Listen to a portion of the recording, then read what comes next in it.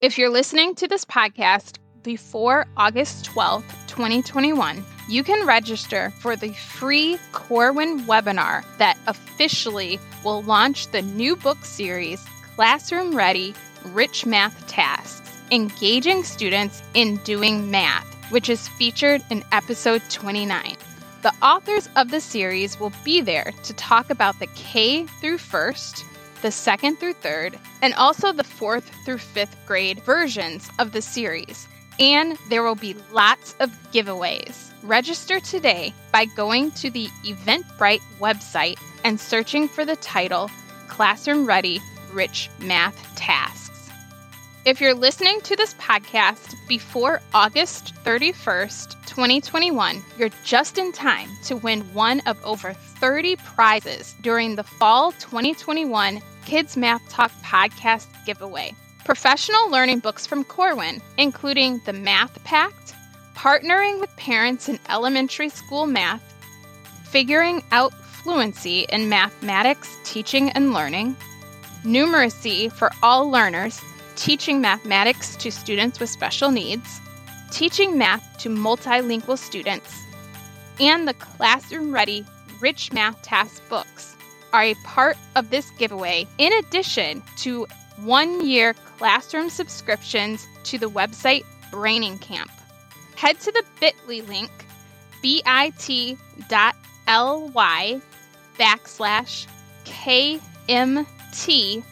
2021 giveaway to enter. You can also find the link on the Kids Math Talk website or by searching under the hashtag Kids Math Talk on Twitter. In school, children learn to identify coins and add change. There might even be discussions about how to add and subtract money. But how often are we attaching these interactions to meaningful contexts for children? How often are we talking about how to create and maintain a monthly budget, or how to control spending on a credit card to avoid future debt and interest rates? Today's episode explores why it's so important to start having these critical conversations with elementary children. Welcome to the Kids Math Talk podcast, where in each episode we give parents and educators practical tips and insights that will deepen mathematical understanding while also encouraging the conversation about math to remain active and positive. I'm your host, Desiree Harrison, elementary math coach and Kids Math Talk founder. All right, so with us on the podcast today, we have Dr. Lindsay Gold, who has a book called On the Money, Math Activities to Build Financial Literacy, grades K through 5. So welcome to the podcast. Thank you. I appreciate you having me. So yes, I'm really excited about this conversation because financial literacy isn't something that you necessarily hear about. It's not the first item to be brought up, especially when you're talking about little kids and in the elementary grades. And, finances is something that everyone has to think about at some point, but we don't always have a concrete definition of what this means. So can we start with you telling us what financial literacy means to you and why we as educators and parents should care about young children learning this? Sure. So I'll begin by giving you a little background on how I started studying financial literacy, because it kind of puts it into context. So I was working on my doctorate, and one of my fellow classmates was doing something, he was high school, was doing something about financial literacy. And he said, "So what do you at elementary do with financial literacy?"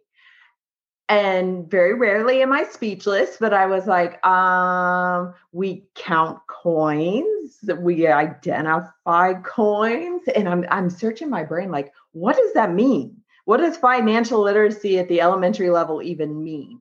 And so that's how I ended up actually doing my dissertation on financial literacy in grades K through 2. But in doing that, I came up with my definition of what financial literacy means at the elementary level. And I call it the financial concepts and skills that students need to achieve on the path to becoming a financially literate adult. So what that means in terms of skills and concepts, or the skills would be like performing basic mathematical operations related to money, coin identification, sorting, counting, those kinds of things.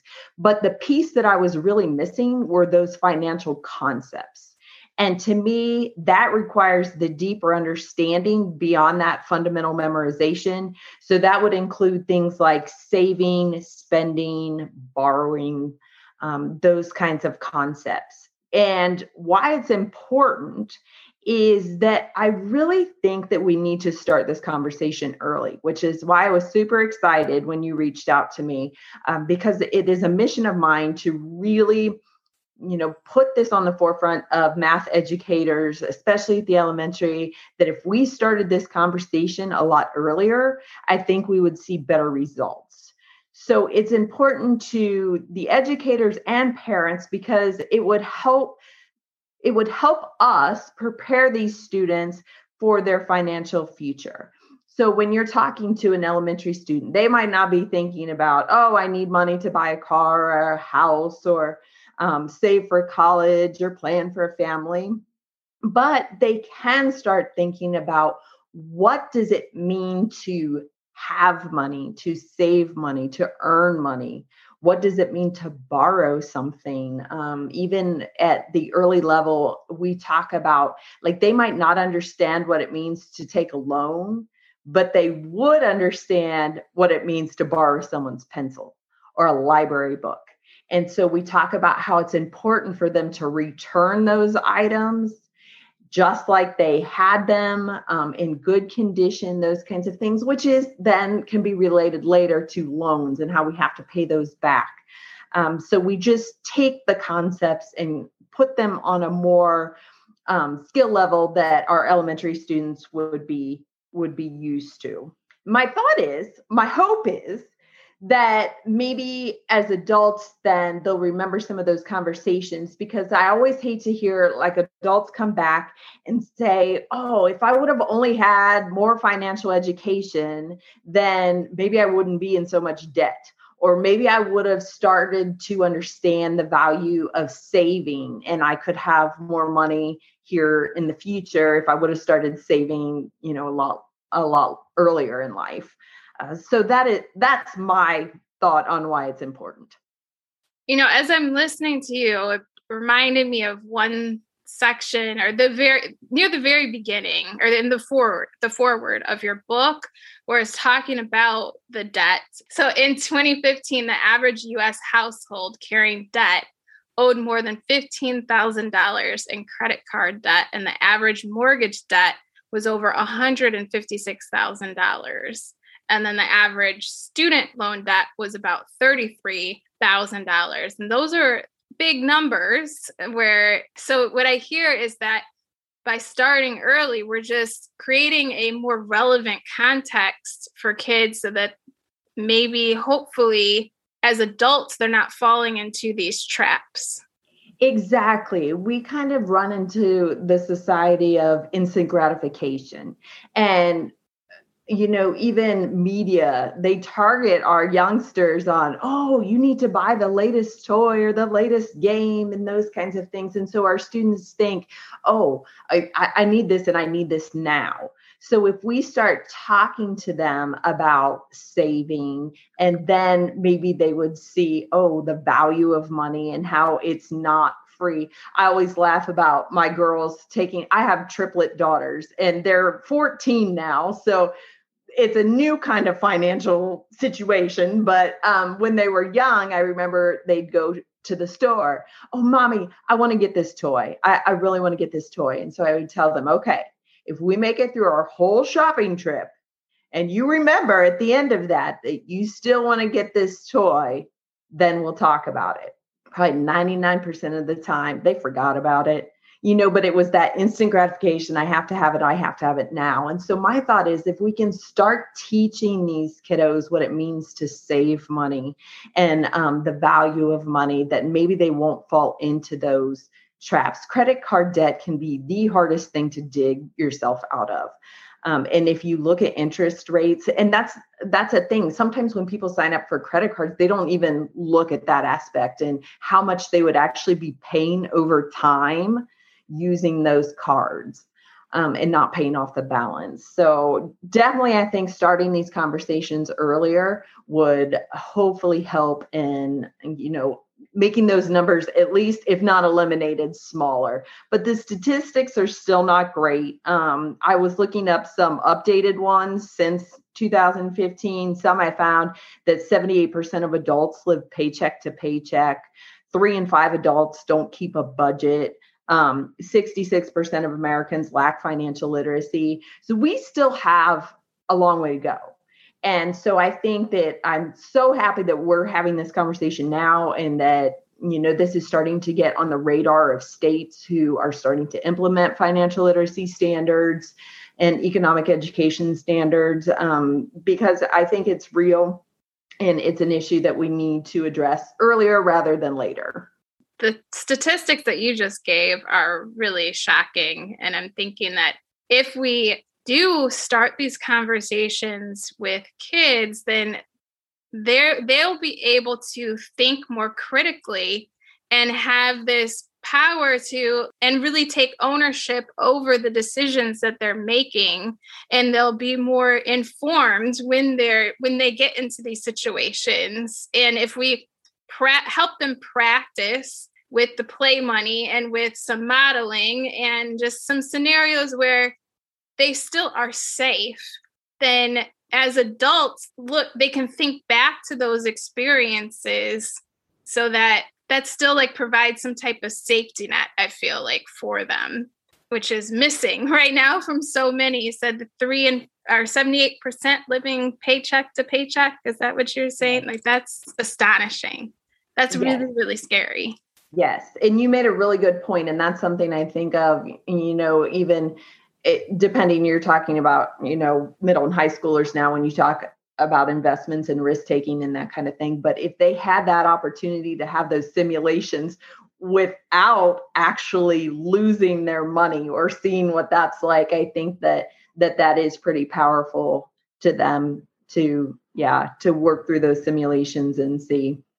And I could even see it turning into conversations about using math for social justice, because if you're seeing, if you have this set budget and you're going through these simulations, and then you're always finding yourself paycheck to paycheck or ending up in debt, then what does that say about how we're structured as a society? And, there are debates going on about minimum wage right now. And so I see this just as a springboard for having that critical math pedagogy and really using math as a vehicle. I agree. And I think a lot of times children have a misconception about the real world in terms of making money and how much they think they're going to make, and then how much they think they could afford for housing costs, for grocery costs, for entertainment costs even.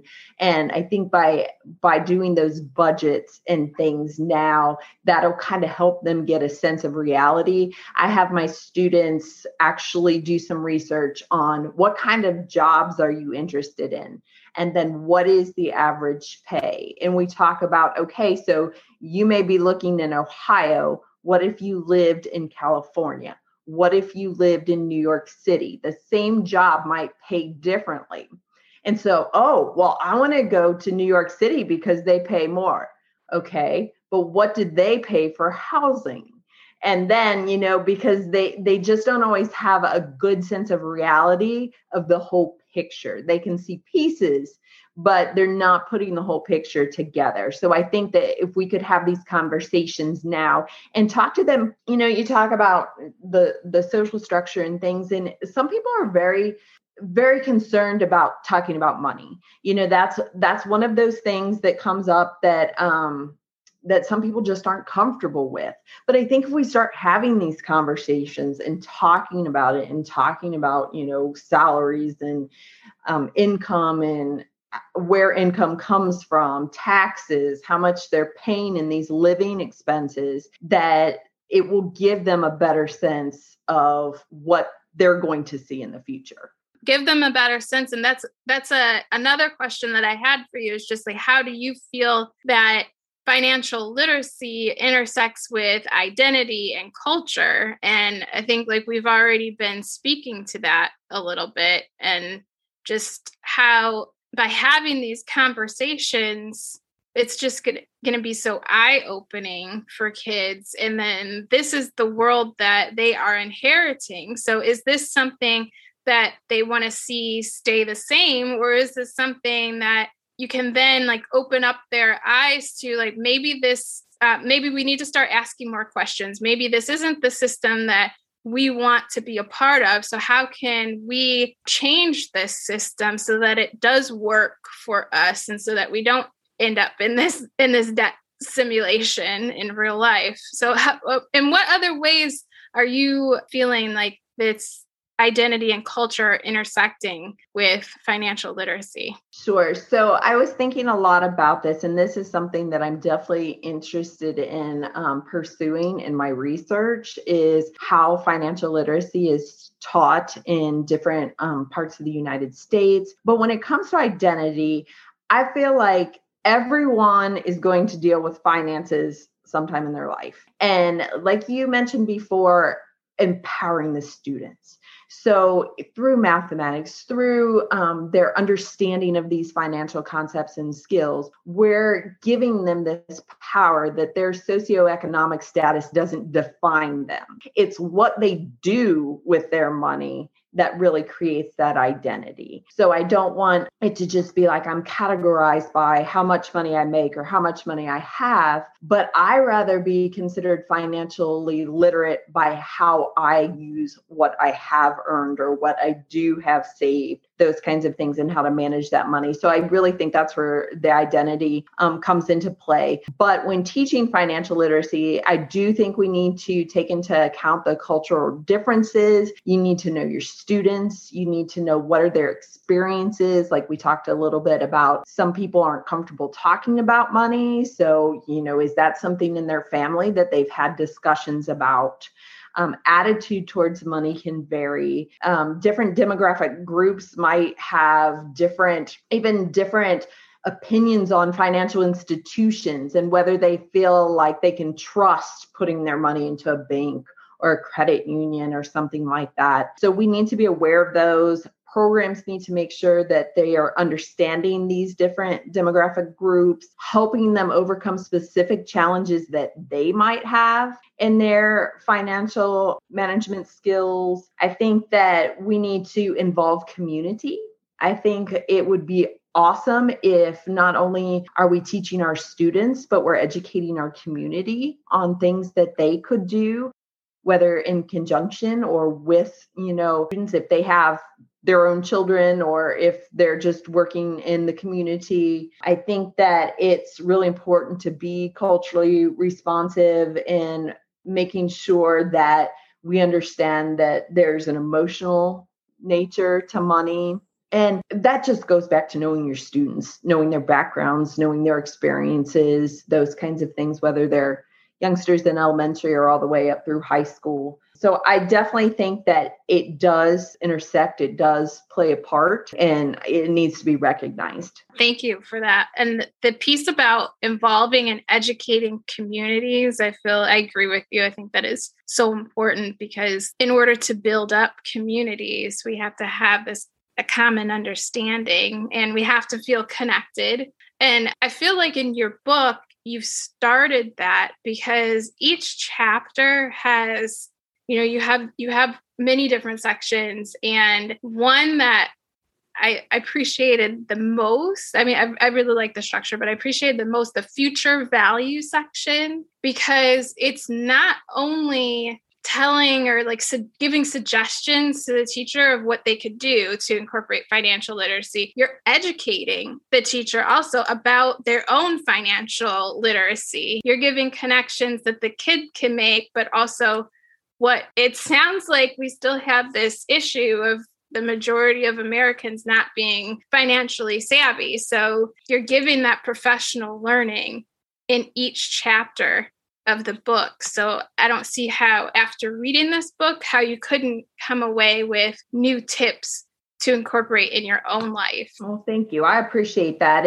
And while the book was written with educators in mind, it is definitely a resource that parents could use, that others could use when just starting those discussions. How do I talk to my child about this? How do I start this discussion at home? So I'm hoping that it can be a resource for not only educators, but parents, caregivers, others as well. I could even see this being used as some type of foundation for an after school or before school program that's focused on math concepts. Not saying that it shouldn't be a part of the core curriculum also, but I think that the style that it's written and all the different activity sheets and resources that are embedded right in the resource really lend itself well to someone who might not have a teaching certificate to still be able to talk through these ideas with kids. Well, thank you. And that's the thing about financial literacy is it's real life. These are authentic experiences that people go through. So while we're going to give them this education within the classroom walls, it is so great if it can expand past that. And like you said, after school clubs or anything, anytime they're volunteering, they're collecting money, they're doing fundraising, whatever they might be doing, we can integrate these math and financial literacy skills together. And you also have all the Common Core standards that might fit with whatever you call them, the bottom line for each chapter. So that can really help teachers figure out where exactly they're going to incorporate these different ideas within their given curriculum resource. And I'm thinking, if as a teacher, like as an educator, if you're a parent coming across this book, what's one piece of advice that you have for them if they're trying to make, quote unquote, make the case for financial literacy being a part of math instruction? Sure. So whenever I talk about this with others, I talk about how financial literacy is so authentic. And so I don't want to see, yes, you might have a different set of standards, financial literacy standards, but I don't want to see them taught in isolation. I think integration with math, with social studies, anything else you can think of to put those together is really the way to go. So I would recommend to anybody to know your standards, know in your state, do you have these standards? If you don't have specific state standards, I would look to the Jumpstart standards. There's some national standards out there that can get the ball rolling. And then know your math standards and kind of get some ideas on where is there overlap. So I always say integrate, not recreate. We don't need to recreate the wheel. We don't need to rewrite a new curriculum. We just need to put these together where they fit naturally. So I just think that's so important to remember, is that this is not an additional thing that teachers have to do. This is something that flows naturally into what they're already doing and provides that authentic experience for the students that they will come encounter with in their actual everyday life. I just want parents, educators, anyone to start talking about these with the young kids. Some people think, oh, they're not cognitively ready to do this. Absolutely, they can. And my example about, borrowing loans, that kind of thing, we can have these conversations. You just do it at that student's level or that child's level. So I'm really excited that you reached out. Thank you. I had the same teacher for 4th and 5th grade. And he had this, he called them smileys. So we had an economy in our room. And so like one smiley was worth one point. And then if he overlapped the smileys, that was worth 10. And then if there were 3 overlap, that was worth 100. So like we had to like keep track, like we had additions and subtractions and everything. That was fun and it was good. But then I think back, like that still didn't teach me what we're talking about here. And maybe it was because they were points and not like actual play money. I'm not really sure, but I remember that just being like really fun and not like, I'm going to have to apply this later on in my life. So, because there are a lot of teachers, like elementary teachers, who have that classroom economy.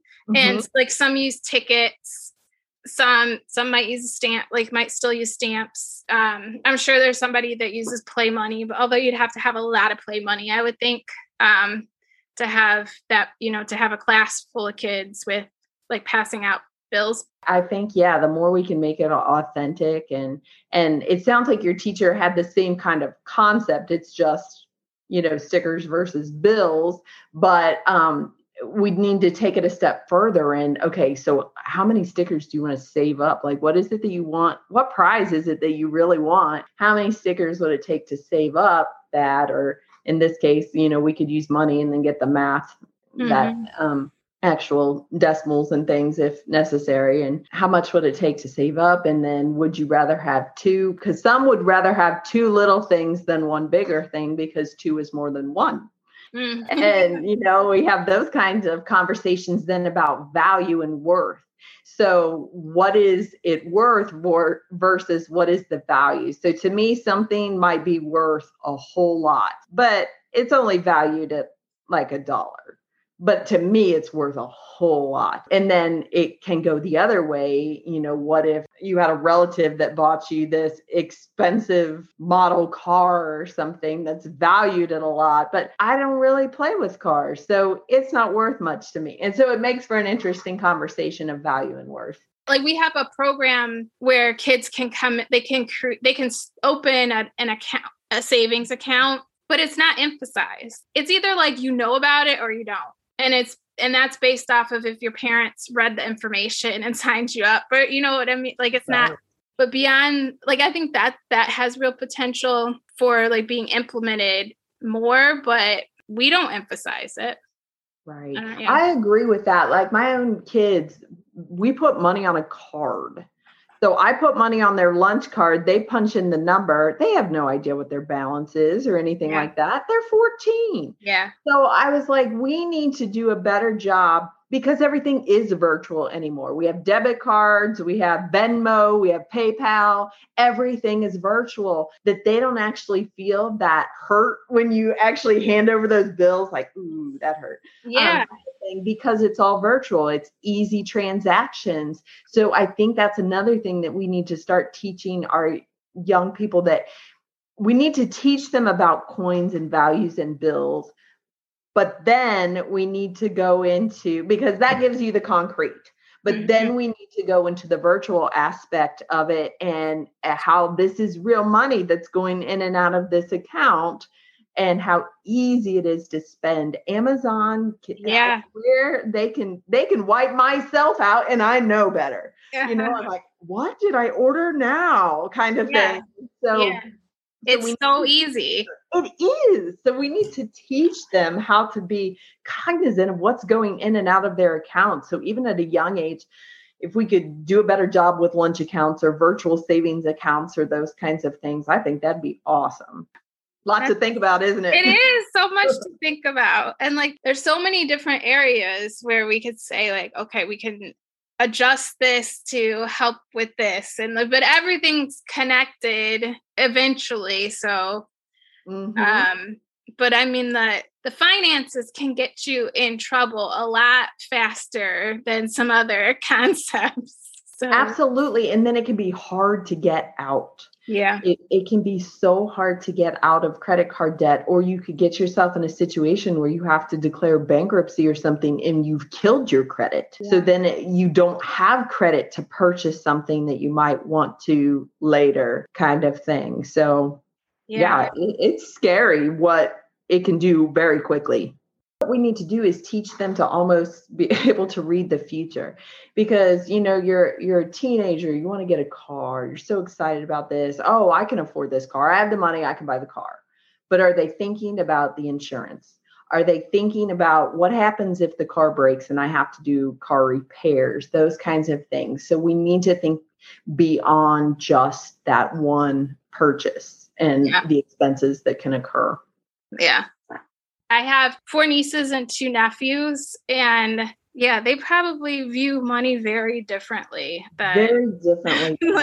Because I'm older than you are, but I remember bringing in lunch money, and counting it out for the teacher and those kinds of things. Yeah. And so I do still definitely see value in identifying coins. And I think it's interesting, the history aspect because it throws them off. Why in the world is the nickel worth less than a dime, but a nickel's bigger in size? Things like that. But when it comes to really managing money, it's all virtual now. And so I think that's where we need to focus.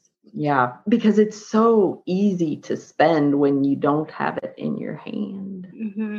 And that's why you need the mathematics too. Even walking through a grocery store, I constantly find myself rounding. I round up on everything just, so I have an idea, but I'll still get to the checkout and be like, holy smokes, what did I buy? Yeah.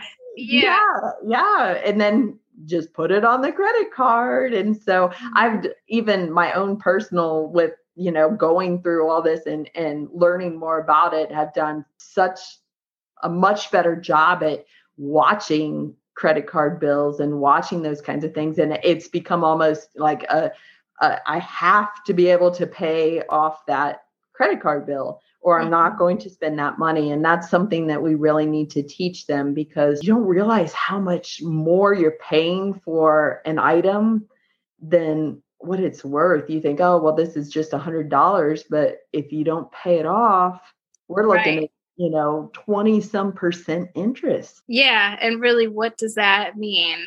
Yeah. Oh my gosh. I know. Find this book on the NCTM website, and I'll be sure to give a direct link in the show notes. So once again, thank you, Dr. Gold, for being on the podcast, for speaking with us about financial literacy. Is something really important that we need to keep talking about. So we'll be sure to keep that on the forefront of future podcast episodes. But thank you for being here. Thank you again for having me. It was my pleasure to talk about this. And yes, let's keep the conversation going. Share this podcast with your friends and colleagues to keep the Kids Math Talk conversation going. You can always tweet me with questions or comments using the handle @KidsMathTalk. You can also head to my website, kidsmathtalk.com/podcast, for previous episodes of this podcast.